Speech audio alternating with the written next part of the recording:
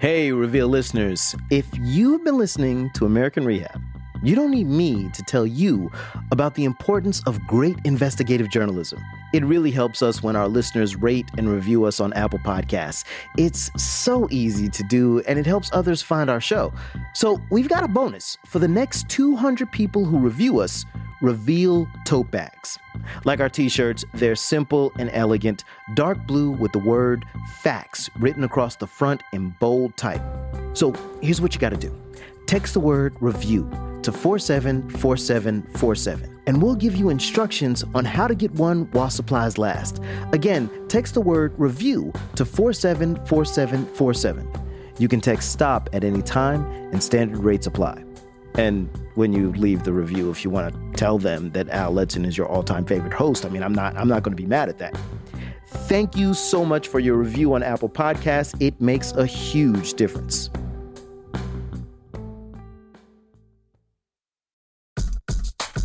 From the Center for Investigative Reporting and PRX, this is Reveal. I'm Al Letson.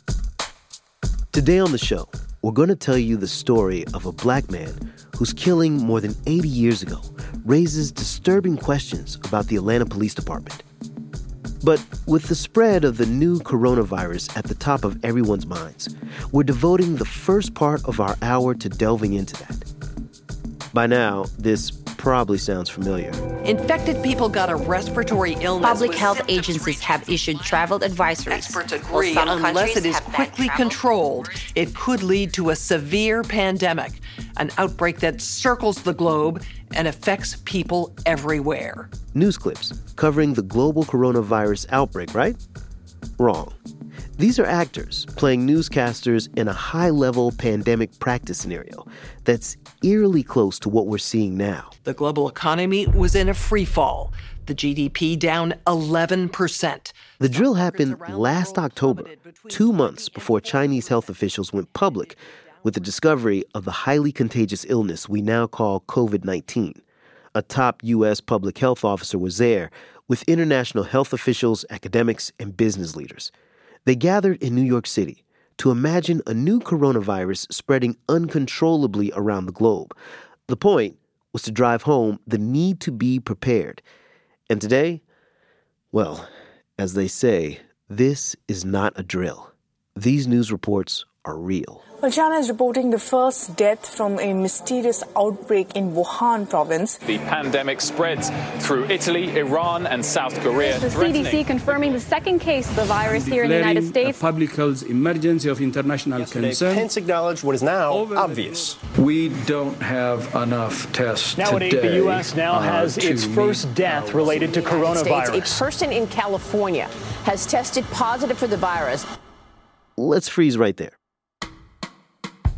The virus is still spreading, but today we're teaming up with KQED in San Francisco and Cap Radio in Sacramento to stop and look at what went right and what went wrong in the first weeks after the novel coronavirus arrived in California. Reporter Leslie McClurg of KQED takes it from here. Just across the Golden Gate Bridge from San Francisco is Marin County, where Dr. Matt Willis is in charge of public health. So, of course, he paid attention when he heard reports of a new virus in China. It was the first week of 2020 where somewhat alarming reports of rapid increases in cases. It was clear that this virus had the characteristics for global spread. Soon, the U.S. had its first case. Tonight, the CDC says the infected passenger passed through busy SeaTac Airport in Seattle. The new virus seemed to hit older adults hardest. About a third of the people living in Marin County are over 60, so Willis went on alert. Yeah, the first step I took was just moving my office down to where my communicable disease team works, kind of knowing that we were going to be working together pretty hard for weeks or months on this. On the last day of January, U.S. Health and Human Services Secretary Alex Azar declared a public health emergency. Beginning at 5 p.m. Sunday, February the 2nd, the United States government will implement temporary measures to detect and contain the coronavirus. The federal government evacuated a couple plane loads of Americans from a cruise ship in Japan and put them in quarantine. Over 100 ended up at Travis Air Force Base, about an hour east of San Francisco. U.S. airports began screening passengers. Travel, especially to China, slowed way down. With the State Department issuing a level 4 do not travel advisory for all of China, American Airlines, United, and Delta are suspending operations there. But many people had already flown to California from China before word of the virus was widespread. The Federal Centers for Disease Control and Prevention told Willis and other public health officials to use airline passenger lists to start tracking people returning to their communities. And that was initially, anyone who had returned from China, we needed to monitor for at least 2 weeks for the development of symptoms. At this point, the only confirmed cases of COVID-19 could be traced back either to recent travel or direct contact with an infected person. The CDC's testing guidelines reflected that. If you didn't meet those two criteria, you weren't going to be tested, even if you were showing symptoms. For people who were eligible, Willis's staff could do a test, send it to CDC headquarters in Atlanta, and wait for results. But there weren't nearly enough tests, even to cover the CDC's directive. So we were applying a more stringent criteria here in Marin County to really limit the tests for those who needed it most. Willis suspected more infections were on the way. This is what it looks like when an epidemic spreads. It is first brought in from identifiable sources on the outside, and then once it establishes a foothold, it starts becoming exchanged between people within the community. And so we're just, at that point, we were waiting to see when that would occur. And then it did. On February 26th, a hospital in Sacramento, about 2 hours east, announced it was treating a woman sick with the virus who hadn't traveled anywhere or been exposed to anyone infected. Which was a sign to us that we're starting to see community transmission in our region. This was a turning point, the first case of community transmission in the country. It had taken 2 hospitals more than a week to confirm her illness, partly because she wasn't eligible for testing. Finally, a few days later, the CDC expanded their criteria. Then on March 4th, a man in California died of complications from COVID-19. He'd been on a cruise to Mexico. The governor declared a state of emergency in the state of California. And the next morning, Sandy Adler-Killen went to work. She's a nurse at a Bay Area hospital. Her first patient that morning, a 92-year-old man with a fever struggling to breathe, a potential case of COVID-19. Honestly, I was really surprised. Surprised because she didn't feel prepared to care for a potential coronavirus patient. She says she and her colleagues that morning hadn't had any training yet. With the coronavirus, they really just reviewed a few things in huddle for a few minutes, and they asked us to watch a video. The emergency room buzzed with confusion. They decided to test him. A doctor handed Sandy a few test tubes and a handful of paperwork to fill out. No one knew how to get the samples to the county lab. We ended up not knowing exactly how to handle that. Were we supposed to call the courier? How were these samples supposed to be handled? Sandy continued to work, not knowing for several days whether she'd been exposed to the virus. A few days later, she found out, luckily no. But with more suspected cases showing up in the region, workers in some hospitals were sent home to self-quarantine. Testing was too slow to figure out who was actually infected. The testing has been such a debacle, and it feels like such an unnecessary debacle. Dr. Seema Yasmin is a public health specialist and epidemiologist at Stanford University, a so-called disease detective. I've investigated outbreaks of flesh-eating bacteria, of botulinum toxin, of whooping cough, measles, mumps, all of that regular stuff as well. She's been watching coronavirus management at the national level. It was really unfortunate, she says, that in early February, just as the outbreak had started to spread beyond China, the CDC released faulty test kits. So you think, okay, well, you were making it in a rush. These things happen. That's fine. But we need to quickly iterate. But the agency lagged in sending improved tests out to local public health departments. And scientists outside the government had a lot of trouble getting authorization to develop their own tests. Another issue is that by the time that CDC was sending out its testing kits to some labs across the states, the World Health Organization had sent out tests to dozens of countries who by that point had done hundreds and thousands of tests. Dr. Stephen Redd from the CDC publicly defended the U.S. approach. There's a process of developing tests when there's a new disease. We followed that procedure. There wasn't a need to follow the WHO test. Some countries developed their own tests. By mid-March, South Korea had done more than 200,000 of them. By the CDC's count, only about 11,000 tests had been done here by that same time. But some question that number because tracking has been problematic.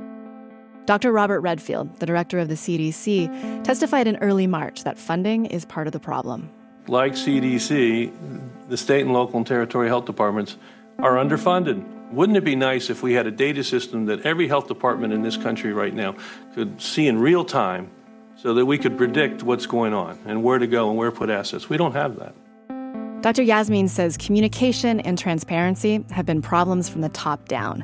The White House resisted releasing several advisories from the State Department and CDC, like warning Americans against getting on cruise ships. And in early March, an online tracker of testing numbers unexpectedly vanished. So think about all those concerns we had about Chinese officials withholding data. Well, magically, data disappeared from the CDC's website. For people who get mildly ill from the virus or who have good health care, the lack of tests and information might all add up to just a hassle. But each misstep, Dr. Yasmin says, puts vulnerable people at higher risk. About 28 million Americans are uninsured, and another 44 million are underinsured. This is a story of health inequity, unequal access to healthcare, and about rich people having the means, the resources, the time, the networks to protect themselves, while the homeless, the incarcerated, people living on the margins of society, those are the people I worry about the most. A virus moving around uncontrolled in the community is dangerous for everyone. And with the lack of widespread rapid testing, there was no way to know how many people were infected. Health officials realized they couldn't stop the spread of the virus. So some local governments switched strategies. They moved from trying to contain it to trying to slow it down. Several counties, like Sacramento, which had the nation's first case of community transmission, called off the automatic quarantines for possible exposure. Sacramento County's top public health official, Peter Bielenson, held a press conference. There's no point in quarantining for 14 days a person who's feeling healthy, right? If they feel sick, then they should stay home. Theoretically, this should help ease the burden on the healthcare system. If doctors and nurses can keep going to work despite possible exposure, then those who are sick can get the care they need. This policy shift was also supposed to make it easier to get tested, but there still weren't enough kits. Yes, it takes a long time because we didn't get the test from the CDC until a couple of weeks ago. We only have 20 tests that we can do in a given day. Marvin and Ellen Schwartz would love one of those precious tests. The senior couple were on the cruise ship that was held off the coast of San Francisco recently. I guess about the early part of the second week, we started hearing rumors that there was some concern. U.S. officials flew tests out to the ship as it waited to dock, but they only tested 45 people out of several thousand. Many of them are now quarantined at a simple hotel, again on Travis Air Force Base. On his first day there, Marvin watched out the window as more cruise ship passengers arrived. Now I see that coming off the bus, they're bringing someone in a wheelchair. This kind of cruise attracts older people.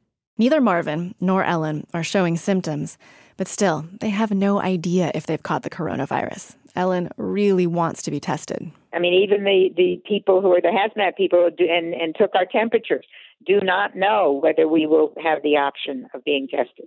Officials say tests are coming, but it's not clear when. For now, Ellen has a half-read novel, the TV, and Marvin to keep her entertained until the government tells her she can go home. That's KQED's Leslie McClurg. Thanks also to reporter Nicole Nixon from Cap Radio for bringing us this story. Testing is becoming more available by the day, but experts say the U.S. is still lagging far behind where it needs to be.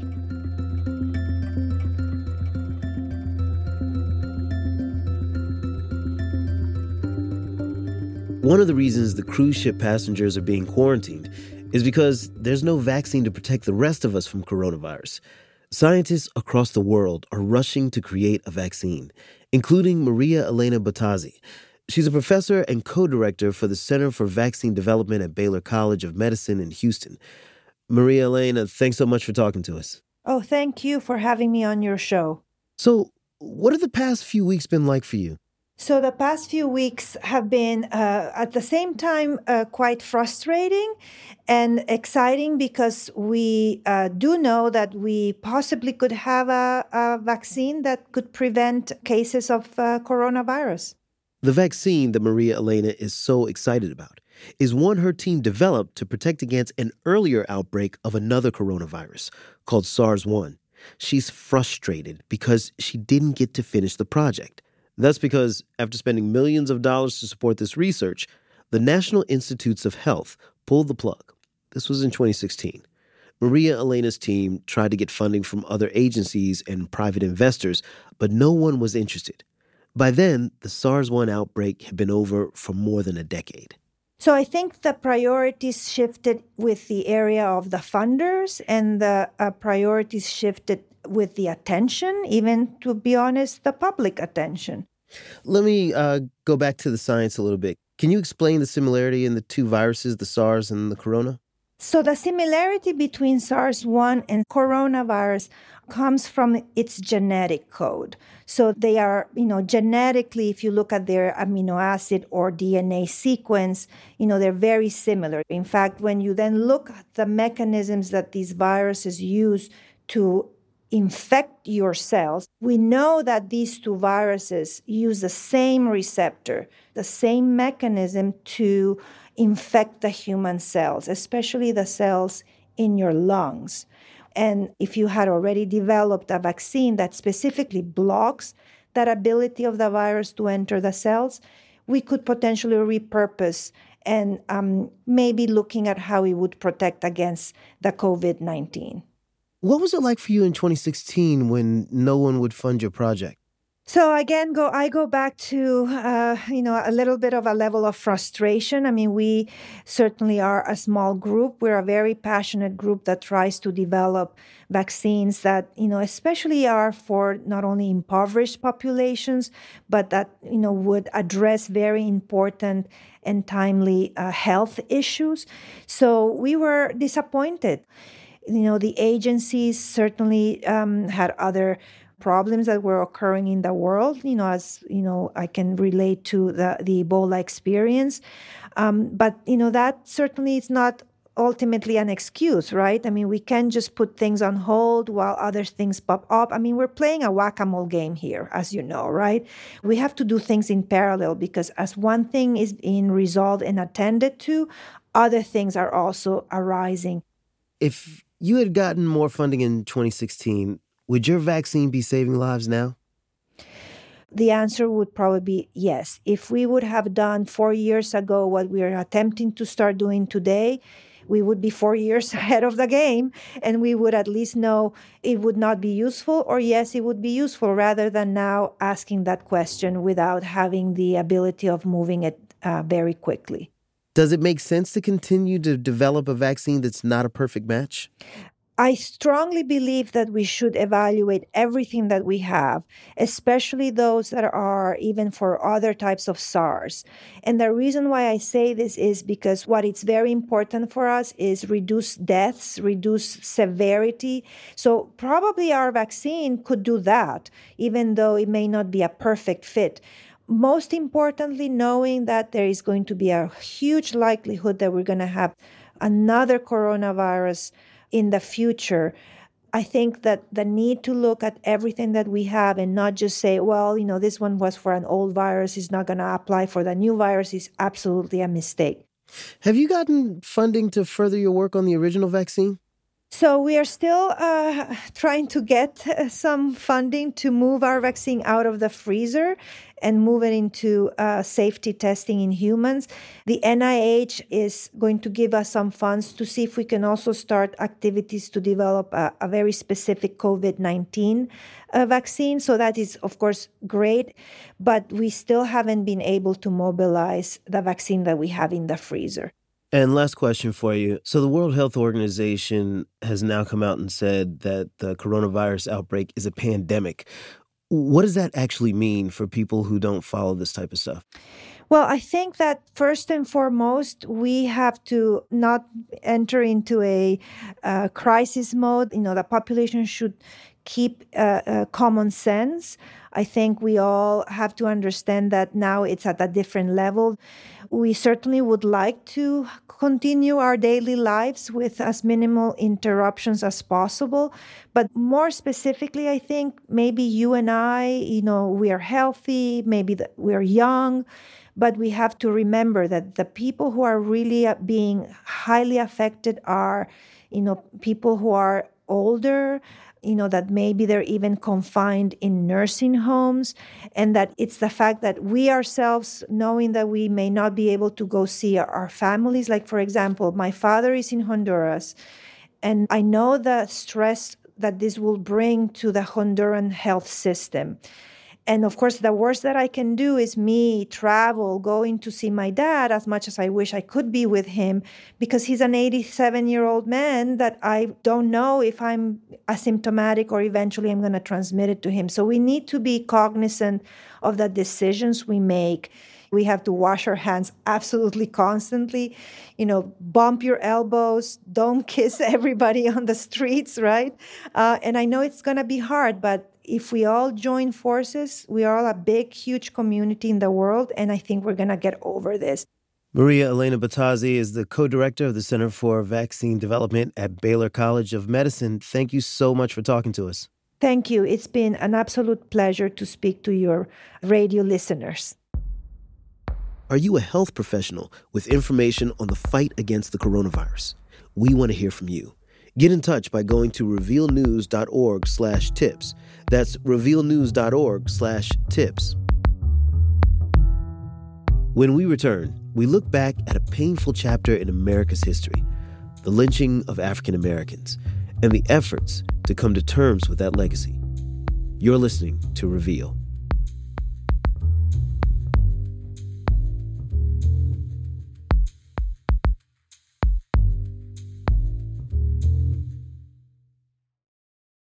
Reveal is brought to you by the University of Virginia and the Sacred and Profane podcast. We often hear it's not polite to bring up religion, but we lose so much when we don't talk about religion. Sacred and Profane is a podcast that isn't afraid to tackle religion. Next up, how white Christians built and maintained Confederate monuments across the U.S. Sacred and Profane is produced by the Religion, Race, and Democracy Lab at the University of Virginia. Catch Season 2 wherever you listen to podcasts. Support for Reveal comes from Blinds.com. Transforming your home into even more of a sanctuary is easy and affordable with Blinds.com. They make it simple to shop top-quality blinds, shades, and interior shutters from home with easy online ordering and free shipping. Blinds.com has helped millions of homeowners through the process, and they guarantee the perfect fit whether you DIY or have them install everything for you. Go right now and see how much you can save at Blinds.com. Rules and restrictions may apply.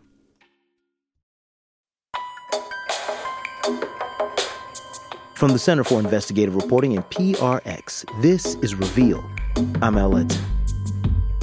The National Memorial for Peace and Justice in Montgomery, Alabama, is dedicated to the victims of white supremacy in America, and in particular, the thousands of Black people who were lynched.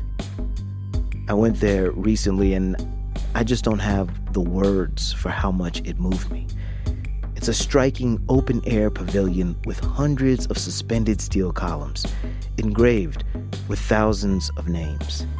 The opening of the memorial and a nearby museum in 2018 drew big crowds and worldwide attention. The Legacy Museum and Memorial provides a mirror to face some of the ugliness in this country's past. For there's no way we can heal until we first acknowledge and address our wounds. Dealing with our wounds is what this memorial sets out to do. Reporter Stephanie Stokes came here a few months after the memorial opened. It's an emotional experience. It's pretty overwhelming. You pass through all of these columns with the names of victims of lynching, and you grasp the immensity of this part of our country's history. Stephanie reports on inequality and racial discrimination for public radio station WABE in Atlanta. She originally brought us this story back in the fall when she found the names of lynching victims from Atlanta. Some of the information was pretty familiar to her. And it's important to note that a lynching isn't always a hanging. It's any killing where a mob takes the law into its own hands. There are a bunch of names that all correspond to this one event that took place in 1906. They call it the Atlanta Race Riot, but really it was a white mob that killed 25 black people. But after that, I actually see a name I had never heard of before. It said Thomas Finch and then the date, 1936. And I look around at the memorial and there's no information. Why no information on Thomas? The group behind the memorial, the Equal Justice Initiative, they did a bunch of research to figure out which names belonged at the memorial, but they haven't made that research public yet. I do know there are a few different lynching databases created decades ago that the memorial used. But, in general, you have to understand these cases did take place quite a long time ago. So Stephanie dug into the newspaper archives. She found a brief story in the Atlanta Constitution which catered to a white audience in the 1930s. It says that he was accused of rape by a white woman, and police picked him up. He tried to escape, and he reached for an officer's gun, and that officer fired 3 times. That is a story that I've heard so many times, both historically but also in modern-day America. A suspect reaches for an officer's gun, and then the officer ends up shooting the suspect. Yeah, that's why I wanted to find more information. And I did, in black newspapers from the time. Their stories actually questioned the police narrative. Then I find this unpublished investigation in a local archive here. It said that Thomas Finch was lynched by the Atlanta police. So even though this story happened in the 30s, it feels really relevant to today. I mean, I'm a big believer in understanding what happened in the past so that we can navigate the present, the future. So you going back looking into the past, how do you do that? I didn't just want to find the details of what took place. I wanted to find the people who are around now, the descendants of those involved. And the first person I reach is Thomas Finch's niece, and her name is Joyce Finch Morris. Hi, Stephanie. My name is Joyce Finch Morris, and I am returning your call. This is related to my uncle, Thomas Finch. Joyce doesn't sound surprised to hear from me. A student at Northeastern University had contacted her about Thomas Finch's case the year before. We set up a time to go over the research I've gathered. She lives in her childhood home in Atlanta's Grove Park neighborhood. It's an old stone schoolhouse. Hi, how are you? Good. Are you Joyce? Oh, yes, I am. Nice to meet you. Nice to meet you. Come in. The walls inside are decorated with paintings she's collected over the years, mostly by African-American artists, and mementos from her travels around the world. Joyce is dressed carefully. She's formal, a little subdued, but she doesn't hesitate to answer any questions about her life or her family, although she says there's a lot she doesn't know. She tells me she moved back to Atlanta only a few years ago. Do you like Atlanta? Not really. I left Atlanta because I really did not like it. I grew up in the 50s and the 60s, and when I would go to other places, when I would go to D.C. or go to New York or L.A., I didn't see some of the restrictions that I experienced here. Restrictions like having to use the back door at the movie theater. Joyce's family was part of the city's black middle class, but the realities of segregation were still there. And she says in places like New York, she just thought there was more culture. The theater, the museums. What I wanted out of New York, Atlanta just didn't have. She moved to New York in her 20s and started a career in finance and community development. She ended up away from Atlanta for 50 years. Today, Joyce regrets she never got around to asking her parents for more of their history. She remembers when she was young, she tried to learn about her dad's brother, Thomas. He died more than a decade before she was born. But it was not something that was discussed. And like I said, I could understand, too painful, perhaps. Her mom was the only one who talked about her uncle's death. My mother said that he was lynched because he was dating someone white. But that's all I knew. I didn't know any details about how and who did it. I open up my laptop on her dining room table, and I realize I have more information about this part of the family's history than Joyce. We start scrolling through the documents. Now, what year was this? Do you know? 1936. Oh, my goodness. We look at the report I found by a civil rights group called the Commission on Interracial Cooperation. The commission's work isn't widely known today, but in the early part of the 20th century, it fought against lynching, along with groups like the NAACP, although the commission's leaders were mainly white. Can you make it just a little larger? Yeah. The report says Thomas Finch was an orderly at Grady, Atlanta's oldest public hospital. One day, a white patient named Ozella Smith accused him of taking her into a closet and raping her. Thomas's white coworkers didn't believe the assault could have happened.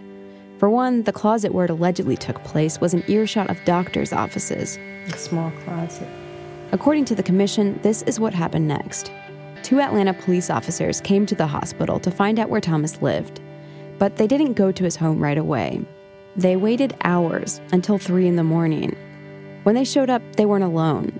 The Finch family noticed several other people, it's not clear who, standing behind the 2 officers. Oh my goodness. They arrested Thomas, but never took him to the police station.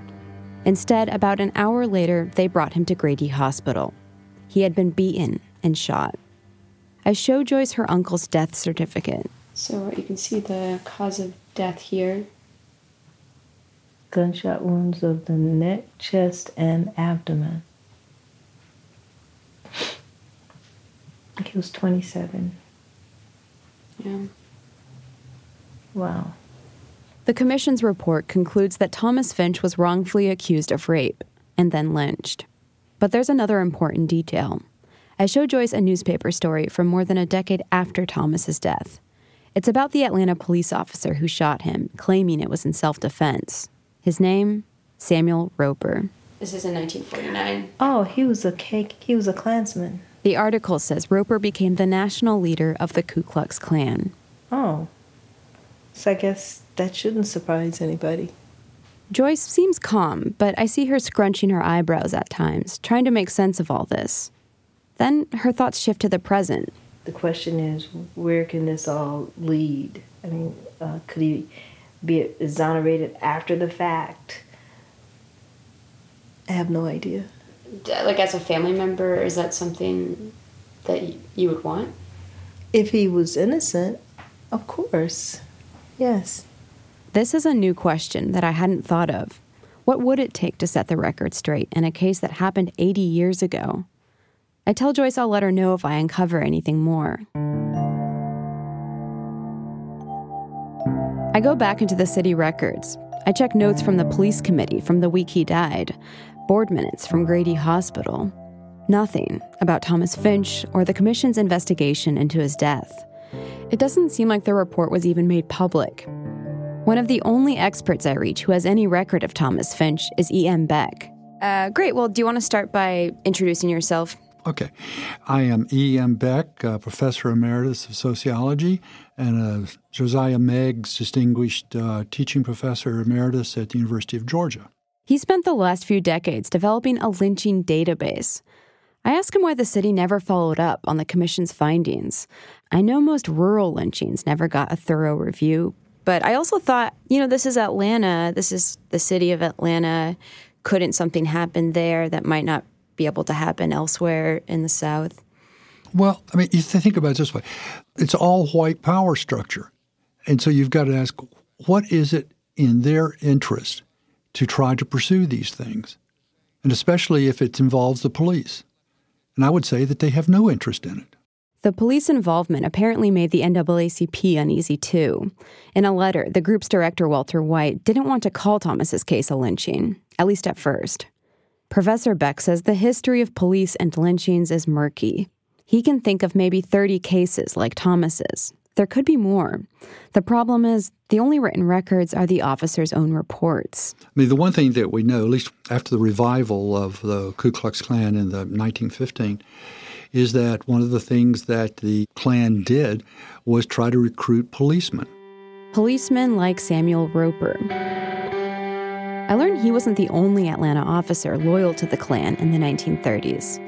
This tape is from an oral history interview with former Atlanta Police Chief Herbert Jenkins. Well, I almost say that most of the members of the police department were members of the Ku Klux Klan. Yeah, the Atlanta Police Department was full of Klan members in the 1930s. It gets me thinking about other police shootings from the time. Like the officer who was with Roper the night Thomas died. I see that he killed at least 5 black men in his career. In one case, he used a machine gun. But so many years later, there's no evidence to prove these were anything other than officer-involved shootings. That's what makes Thomas Finch's case stand out, as Professor Beck says. I think the case there of Thomas Finch, it becomes, especially with the report done by the CIC, the Commission on Interracial Cooperation, in fact, suggests that, he would fall into the definition of what a lynching would be. The Commission's investigation into Thomas's death is the most reliable information I may ever have. But my reporting isn't done. There were 2 other people directly connected to this case, and I want to talk to their families.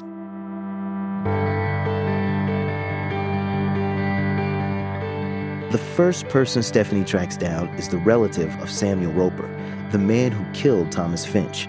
If we go far enough back, we all have ancestors that did things good and bad. That's next on Reveal.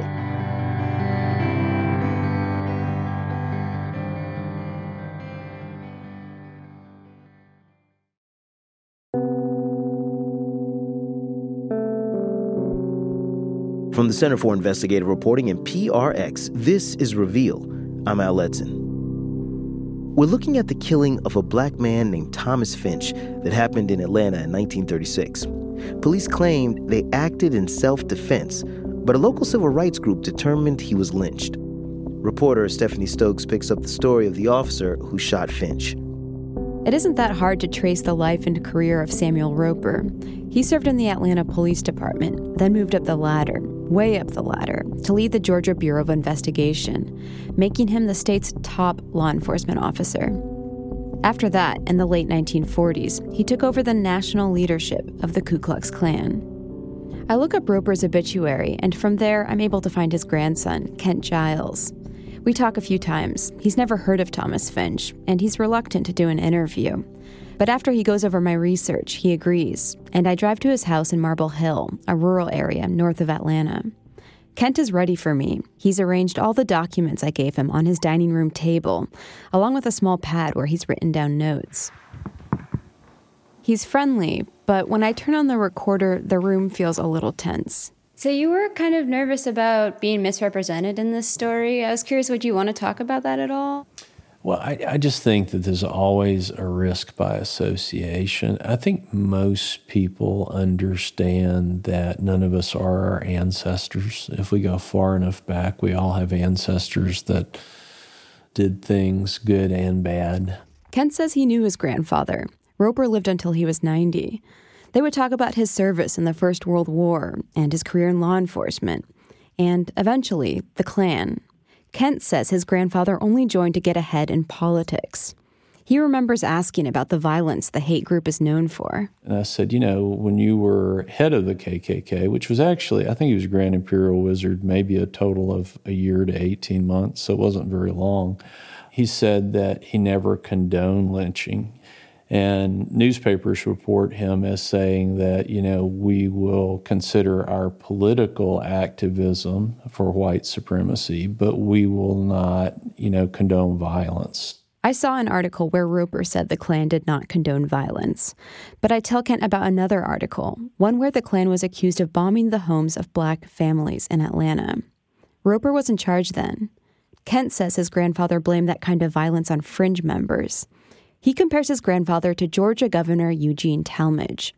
He was a Klan sympathizer who, by the way, fought to keep black people from voting. Now, there's no question their politics was segregationist. It was white supremacist. They were staunchly anti-communist. Most of the things that I understood about them and about that era were political things. So what does Kent make of Thomas Finch's case then? He goes through the commission's report point by point. Yeah, it's a lot of detail, but... He says he agrees with the commission that there are aspects of the case that seem off, like the police arresting Thomas at 3 a.m.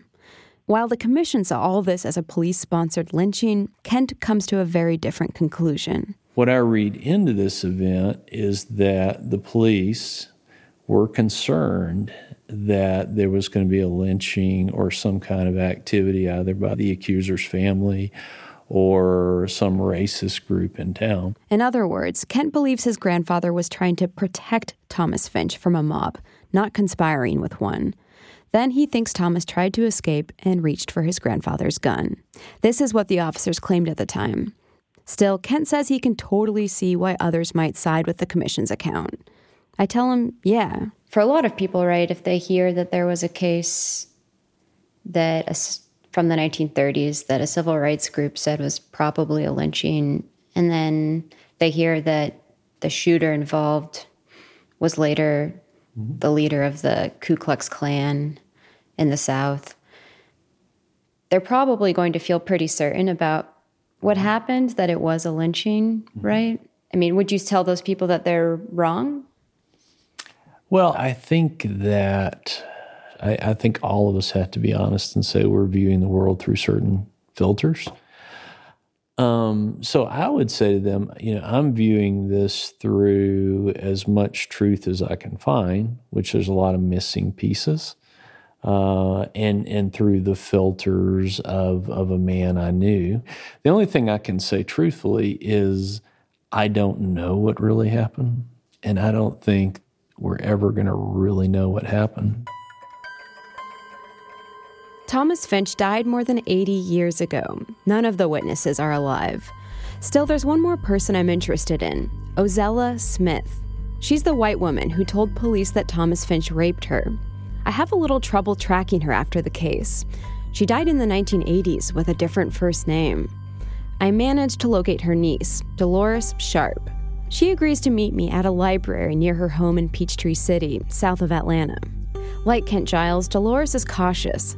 We spend a couple of hours going over documents before she's okay to talk on the record. Dolores says she grew up around her aunt.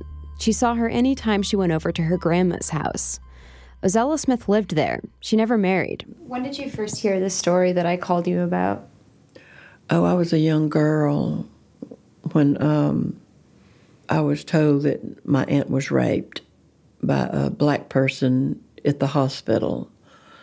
I never really knew a lot of details, and because it was taboo to talk about, you didn't bring it up. And I don't know why. I was mature in a sense that I felt like maybe it was something that I didn't need to plunder into. She says the assault was just too painful for her family to talk about. Oh, I think it was maybe a major event that permanently scarred the heart and the mind of the members that were closest to my aunt.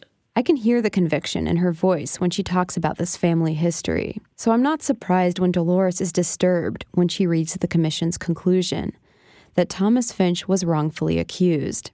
The implication is that her aunt lied about the assault. When you hear something contrary to what you grew up believing, you might even go on a defense of that, or you might take the attitude that she was just completely discarded, that what happened to her was completely irrelevant. I have a lot more questions for Dolores, but we're interrupted. A Peachtree City librarian motions through the glass of the study room. Our time is up. Dolores asks me if we can reschedule, but weeks go by, and she never does agree to another meeting. This isn't what I expected to hear from the other families. Somehow, after all my research, I thought there might be consensus on how we should look at Thomas's case. But there isn't. I talked to Catherine Meeks. She's a former African American Studies professor who now directs the Absalom Center for Racial Healing in Atlanta. I've realized that I was just so naive going into this that I was so surprised to have disagreement about something that happened 80 years ago. Mm-hmm. And I just wondered if we can't agree about that, like what can we agree about now? We don't agree about the history. We don't agree about the written history of the United States. Professor Meeks says lynching in particular is a point of shame. That's one piece of the history that we've tried the hardest to ignore. We'll talk about slavery, we'll talk about Jim Crow, we'll talk about Reconstruction, but we don't really want to talk about lynching. Many places in Georgia still don't want to talk about lynchings, even though there were more lynchings here than in any other state except Mississippi. There are exceptions. A couple of years ago, I drove out to a small city called LaGrange, where the police chief had called a community meeting. 200 people crowded into a Methodist church. Chief Lou Dekmar spoke about Austin Calloway, who was killed in 1940 when a mob stormed the city jail. I sincerely regret and denounce the role our police department played in Austin's lynching, both through our action and our inaction. And for that, I'm profoundly sorry. It should never have happened. His comments received a standing ovation and drew national attention. But in Thomas Finch's case, it doesn't seem like authorities have any plans to apologize. I let the city of Atlanta and the police department know about what I found. I sent emails, even registered letters. Would they acknowledge his case as a lynching? Atlanta's police chief, Erica Shields, wouldn't talk to me. The office of Mayor Keisha Lance Bottoms only gave a short written statement. It says the city has no official record of Thomas's case, but there is no denying that Atlanta, quote, still wears scars from the deep wounds inflicted during that dark chapter of history. And this surprises me too. Atlanta's very different now. The all-white power structure is gone. It's had black mayors for decades, and the police force is majority black. But when it comes to Thomas Finch's case, they still have little to say. I asked Catherine Meeks about this. Well, I just think it's denial of the history. I think it's they don't want to take responsibility. They may even be worried that if they say something, they will be admitting to some culpability that might leave them in legal trouble. Meeks says it doesn't matter if the people in power have changed. The institutions still need to recognize what happened. It's not as important for me for somebody to go stand up in front of a microphone and say, I'm sorry, as it is for them to really be awake, to really understand, and to really do something. But if you're doing all of that, you probably don't mind saying you're sorry. For now, the most public acknowledgement of Thomas Finch's death is still in another state, the place where I first came across his name, the Memorial for Lynching Victims in Montgomery, Alabama. Several months after we first met, I joined Joyce at the memorial. She's on a civil rights tour with a couple of friends. We walked down into the lower level of the main pavilion, past a wall with streaming water. Hundreds of steel columns shaped like coffins are hanging above us. They're organized by the counties where the lynchings happened. Forsyth County. Joyce is moving quickly. She seems anxious, almost excited. We find the column that includes Atlanta. It's so high above us that Joyce strains to make out the names of the victims etched on the column. Can you see it? I really can't. And actually, that might be good because I don't want to start crying. So my photographer takes a picture of Thomas's name and enlarges it on the screen of his camera. So just to give you context, it's the bottom right here. Thomas Finch. She and her friend stare at the image. Then Joyce approaches me. I'm really reserved most of the time when I hold my feelings in. I never knew my uncle, but I can pass this along to my family members, the ones who are still alive, and to my grandkids. And she pauses, like she's taking in what's around her. Her uncle's name among more than 4,000 other African Americans who were lynched in this country. I mean, this is history. I mean, he's memorialized. I mean, he's not forgotten. I didn't even know him. You know, really didn't. But it's important. We step outside the pavilion and see another set of the columns lined up on the ground. They're duplicates. The people behind the memorial want to send them to the counties where the lynchings happened, sort of like historical markers. In Atlanta, there's a private group working to make that happen. It would finally bring Thomas Finch public recognition in the city where he was killed more than 80 years ago. After spending all this time on his case, I can't say how that effort will be received. Stephanie Stokes is a reporter with public radio station WABE. Her story was edited by David Lewis, investigations editor at WNYC, and produced as a part of a collaboration with APM Reports.